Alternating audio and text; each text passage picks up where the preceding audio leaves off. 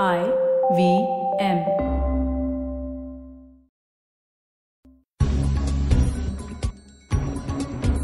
Hello, welcome and Khushamadi.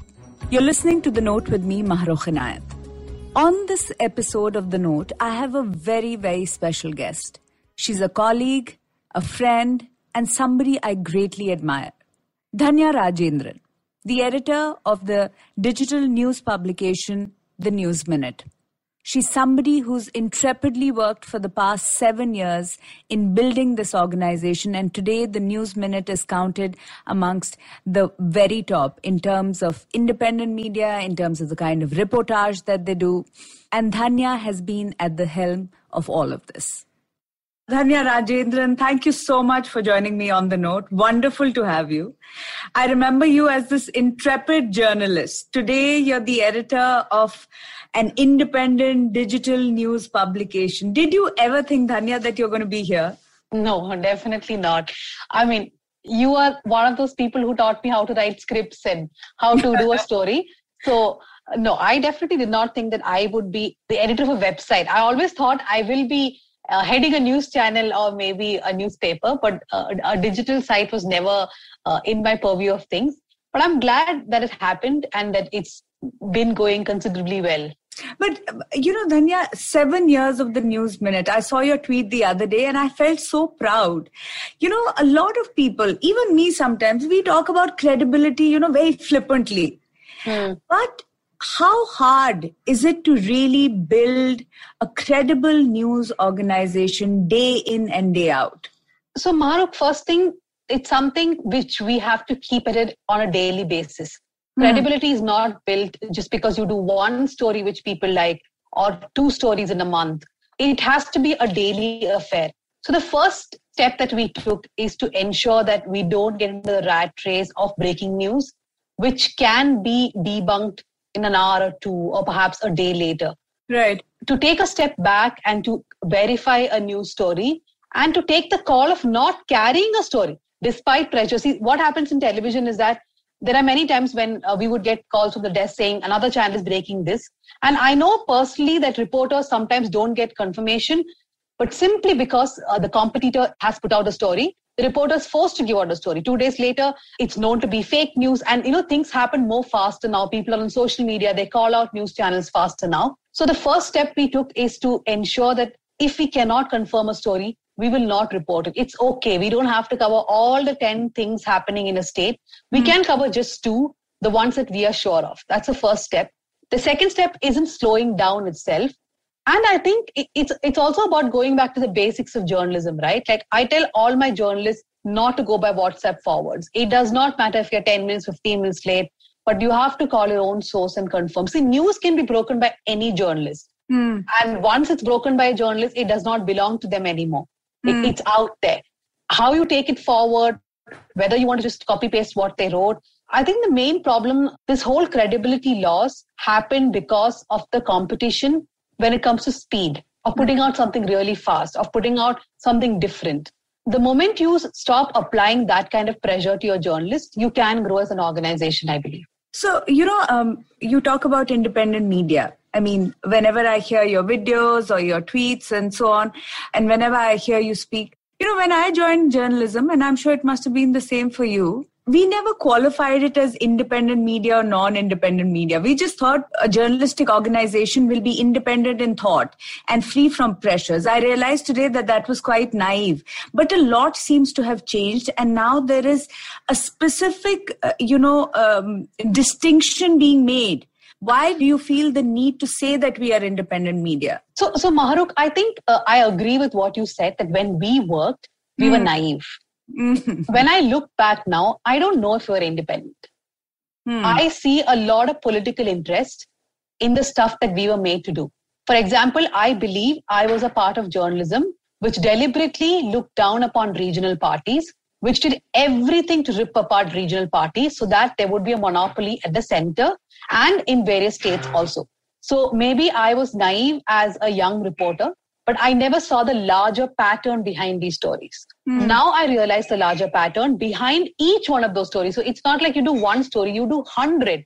And that's when you establish that pattern, right? You're continuously questioning only the smaller regional parties and hitting at their credibility. I'm not saying they should not be questioned. I'm simply saying that's a pattern which was built on the channel that we both worked in. Now, it's become crucial to actually say independent. I think print is independent to a large extent in India. They may not be as independent as digital, but they are definitely better than television. And a lot of it really depends upon the editorial position. Second, the personal interest of the editor. Most of the news channels today are basically the character of the editor itself.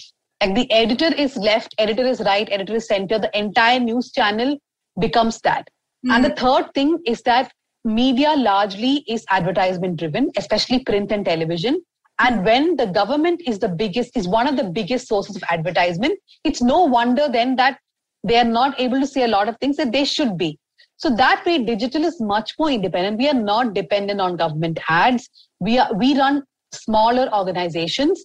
And that's the reason why I think we can afford to tell truth to power. I mean, very truthful. Like tomorrow, let's say digital companies grow into big organizations. Right. You also need government ads to survive. Then what happens to their independence? So I think that's also the reason why most of the digital media sites in India, which have been functioning along with us, let's say for the 7-8 years, like The Wire, Scroll, Quint, they all have opted to be those smaller organizations. They are not looking to become like a Times of India or Hindustan Times. Because the smaller you stay, the more independent you can be. I mean, this is my view. Maybe they'll not agree with me. But it's harder to survive also, isn't it then, Dhanya? Of course, it is. In fact, see, I know that in 2020, many of the websites, I can at least speak for the News Minute, we did think that we will break even in 2020. But forget breaking even, things became so bad that by almost June or July, we were wondering if we can go on, which is the reason why we started the membership program. Basically, I also think that it's time that readers and viewers pay to keep news independent, that they also pay for what they read. This does not come at a small cost, right? We have to run an organization. And it's important that when you have a large section of mainstream media that does not tell you things as it is, you have to pay to keep independent media free of biases and also to ensure that they sustain and survive. So yes, things have become difficult for digital media portals, also because there is not too much investment in digital media sites. There are few foundations which give money, but there's also a lot of pressure on these foundations not to give money to some of the websites. So there are a lot of problems, but I would like to see the glass half full and think that things will become better. Well, that's Dhanya for you, always been like that. But tell me, between being called a prostitute and Godi media and all these other uncomplimentary terms, how do you keep the morale of your team up? On a daily basis, it must bring them down. Sometimes you do a story that goes either way, right? What is your mantra for your team and for yourself? So I think the IT cells of various political parties, especially the BJP, which has mastered this art, have overdone this. We have reached a level where we are immune to this now. In the beginning, we used to get very affected. I mean, I remember times when I've told the younger people on my team not to look at Twitter notifications. I told them, don't go to the News Minute Twitter handle today and look at notifications, because it used to really affect them. It used to affect me too. But I think these guys have really overdone it to the extent that we realize it's a very mechanical, it's a very organized thing. It is not any kind of organic anger. I mean, I am okay with people being organically angry with a news story. They feel that we have not reported something right and they call us out in perhaps terms which are not at all flattering. I'm fine with that. But when IT cells of political parties or film actors come behind you in a very mechanical way, where you know that a particular story has been sent to their WhatsApp group with hundreds and thousands of people, and they're simply told, go behind this journalist, go behind this organization, you understand that this is just an agenda. And I think over time, journalists have realized that the only problem is when this kind of online trolling transcends into threats, which a lot of journalists do face. For example, the other day, Barkha Dutt was telling our group how her number has been leaked and she is getting calls. Neha Dikshit had a stalker or an attacker coming to her house. This is really scary. There was a video recently of a man who said, hang these journalists, and many others supporting him, including people from the ruling party. That is scary. So online trolling, I'm not saying we should dismiss in any way. It is a real threat. Online trolling and online abuse is a real problem, but it becomes a bigger problem when it evolves into physical threats. So I remember in the newsrooms that I have worked in, there was a disproportionate obsession with news from the North and the Hindi heartland per se. And the South was largely ignored. Is that where this germ came to focus on news from the South? Is that where it came from? Of course. There is absolutely no doubt about it. In fact, there were 2 or 3 instances when I used to believe at that time the Times Now was better of the lot because they used to focus on the southern states more than the other channels, or maybe it was just because they used to get better news from southern states. By the end of it, I realized that I am not just a reporter, I'm a marketing agent. It's not enough that I give a story. I have to sensationalize and sex up the story so much. I have to give beautiful tickers, which will actually catch the attention. But 2 or 3 instances really hassled me, and I decided this is not worth it. One was the death of Savita Halappanavar. She's from Belgaum in Karnataka. She died in Ireland. And, it led to to a pro-abortion law in Ireland. It was a big moment in Ireland. The second was, I think, the death, the over-coverage of certain stories. For example, if it suits a particular narrative, you over-cover that story and then you ignore everything else. Right. I still remember there was violence in the Madras High Court. I think it was in 2008 or 9, I can't remember. And my camera person and me were one of the first television crews to land up at the Madras High Court. And he got hit. A stone was thrown at him and he was bleeding. And still, they were not cutting live to us. And I remember screaming, saying that, what is the point of sending us here? What is the point of us putting our lives at risk when you are not even cutting to the visual? And I bet if the same thing had happened in Bombay or Delhi, there would be 5 reporters reporting live. So that's the kind of treatment which news from the South got. South is way better. Look at the importance for news from East or West. What has your assessment been in these 7 years? What kind of stories do readers actually want to read? I think it's a query that will, confound people for the longest time, especially marketers. But as a journalist, where do you see is the interest of the youth per se, or the young India? So I think there is no consistency in what they want to read, the youth, or even, I'm going to be 40, but I consider myself youth. So there's no consistency in what people read. That's one problem. For example, when there is a Chennai flood or there is a flood in Bangalore, for the next 1 month, everyone will read about the environment. After that, that's it. Environment is forgotten. Anything can happen to the environment. When Rohit Vemula died, I think for around 3 to 4 months, there was a lot of interest in reading about issues related to Dalit community. But see, Rohit Vemula's death also made it more mainstream for people to write about it. And I think we see that impact even today, so many years after his death. So there are some issues that people keep reading. See, entertainment, cricket, astrology are all constants. There's A, B, C, D of news, right? Which is astrology, Bollywood, cricket, and death. These are 4 things that people keep reading. But other than that, there is sporadic interest in things. There is, of course, a lot of interest in politics. But I think it also depends from news organization to organization. People prefer to read a certain kind of news stories from one organization and another one.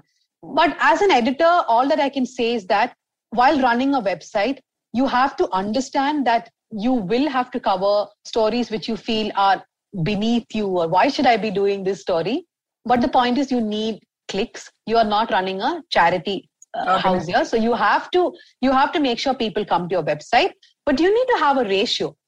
And you need to have a Lakshman Rekha of what you will not cross. Like, I would never be a Times of India which puts 20 pictures of someone clad in a bikini somewhere, or 20 pictures of this person's affair with various people over the years. So what is your limit beyond which you will not, your ethical standards? That is one.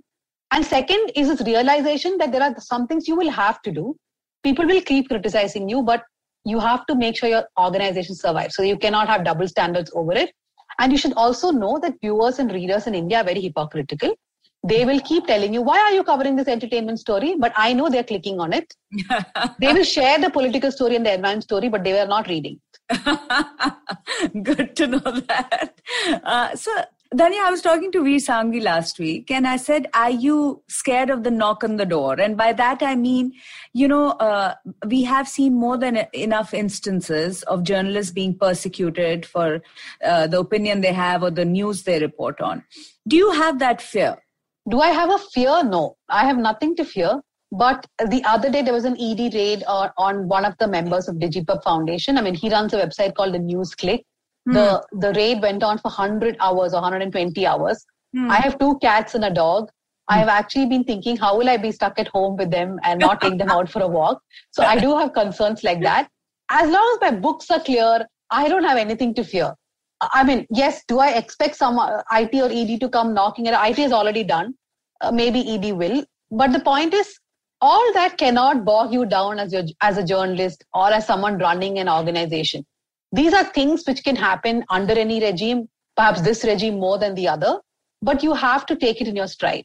And there are people who keep telling me, why do you keep doing this? Why can't you look for another job? I mean, you can't change the country. You can't change how your own father thinks, or your neighbors think. So why are you doing this? If everyone started thinking the same way, then we would never see any change, right? I mean, I'm not saying that I can or the News Minute can or you can change even 20 or 30 people in the course of our professional lives, but we have to keep trying, no matter what the risks are. You also have a very young team, right? What do do they still believe in the idea of journalism, given how the credibility index for journalists has gone down? Is that still there, that fire to, yes, report? Because there's so many versions out there and it's so difficult to sift the truth from the false. I think definitely in my team, they understand that we are here to tell important stories, to talk about important issues. So there is that fire in them, no doubt. But I think what has changed, Mahrukh, is, for example, I have unlearned a lot in the last few years because of the young team, and they are more inclusive. So they have very different perspectives from what we had about journalism, about how to do a story. So they keep vetoing my suggestions most of the time. And about working like donkeys, I mean, if that's a good way to say, like we used to work, I remember Mahrukh used to work almost every day. She hardly slept. And she would be there from morning to night. I did not do as much as her, but I was also equally bad. And I took pride in the fact that I just availed 4 days leave for my own wedding. Yes, but today, the young people working in my team have taught me that there's nothing to feel proud about it, that your personal life is as important as your professional life, and you should know how to balance, and that they are not slaves of any organization. Wow, that's great to hear. Yeah, so I think these are things that they have taught me. That to respect other people's timings, that when they log off, stuff like that. I mean, I am still finding it very difficult when people log off and don't respond after that. But I am trying to adapt. I know what you mean. I have a very young team too, and I'm learning the same lessons, and I'm trying to change. As old as I am, but I'll still try and change. But on social media, we see people becoming experts overnight. Every other person has a YouTube channel and they start opining about news. And a lot of times people take that opinion as facts, right? How difficult does it become then as a news organization to still continue and stay relevant? Because people suddenly are looking at influencers as newsmakers and news gatherers and, givers in that sense. It is very difficult. In fact, if you put out a news story, some 50 people tell you, but this guy said on his Facebook post that This is not so, or the other person said on his YouTube channel. See, but we cannot compete with that, Mahrukh. I mean, we have to take it out of our heads. 2 things. One, an organization like the News Minute cannot compete with the Hindu or the Indian Express or the Times of India, simply because they have much larger resources. They have been around for decades and decades, and people trust them more. Maybe the trust has eroded over time, but people do trust them more and turn to them more, like even NDTV, right? First thing, you cannot compete with them, the big mainstream organizations. Second, you should not compete with the guys on social media who are giving out opinions, because once you fall into the trap of looking at those videos, debunking them, challenging them, then you will not be doing your own job. Right. All that you will do is spend time on countering other narratives. So you have to be very clear. You put out things which you have confirmed yourself. You have followed certain journalistic norms in doing that. And that's it. There are so many distractions as a journalist. I mean, every time we put out a story, there'll be some other YouTube video, some Facebook post, and we are really scampering to see whether we should include that angle too. But I think over time, all of us have matured to understand that there is only this much that you should take from social media or what is being discussed. The rest of it has to come from you following basic journalistic norms. And when you talk of basic journalistic norms, I want to talk about fake news. huge menace, right? Has there been an incident where you actually fell for it or somebody from your team fell for it? And what are the countermeasures that you take? Thankfully, we have had this instance only once, which I can remember. A few years ago, we put out a wrong story saying people were Googling for PV Sindhu's caste. 100 people were Googling. We thought it's 1 lakh. So because our mathematics was wrong. But after that, maybe there have been small instances. There have not been any big instances that I remember where we went completely wrong on a story. Which is primarily because I told you that we don't insist on speed anymore. Right. Speed can take a backseat, but fake news is a huge menace. And, this is not something which can be fought by news organizations. For example, if there is a fake news story which goes viral on WhatsApp, it's immediately copied in languages, right? It's not just in English. It's made into Hindi, Tamil, Malayalam, whichever language it is. There is no way that any news organization can really counter that. You have a lot of fact checkers. Even their reach is not good enough. I think it has to be a combined effort from fact checkers, from news organizations, from governments. Like in the South, for example, all the 5 states have fact-checking departments in their government. I don't even know what they do. Except for fact-checking maybe 2 stories a month. They all have staff members of 5 to 10. They can do much more, but they don't. They only do things which are political fake news if it impacts their chief minister or maybe something which is communal, but beyond that, they don't try. So it has to be a combined effort because the speed in which fake news travels and the amount of people it covers in India and Indians abroad, it's just downright scary. And to counter that, we need a robust system, which we do not have. That's a sobering thought. Finally, Dhanya, I know 7 years of the News Minute.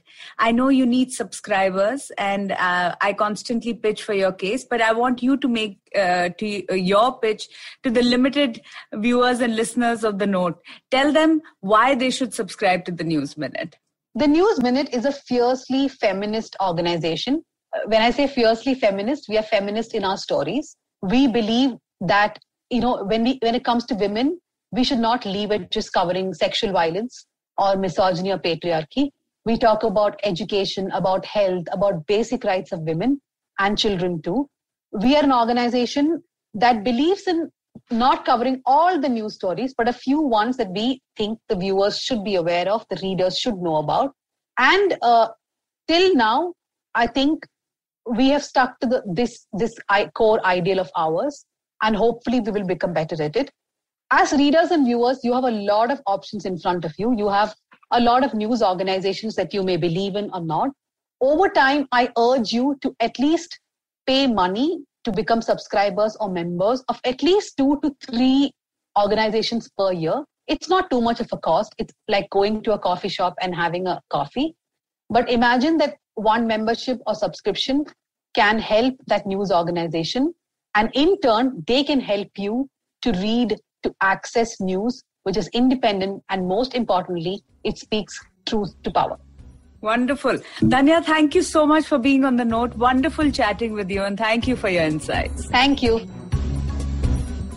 If you like this podcast, don't forget to check out other interesting podcasts on the IVM network. You can listen to us on the IVM Podcast app or ivmpodcast.com. You can also follow us on our social media. We are @IVM Podcasts on Twitter and Instagram. And if you want to reach out to me, I'm Mahrukh Inayat on Twitter and Mahrukh Inayat on Instagram as well.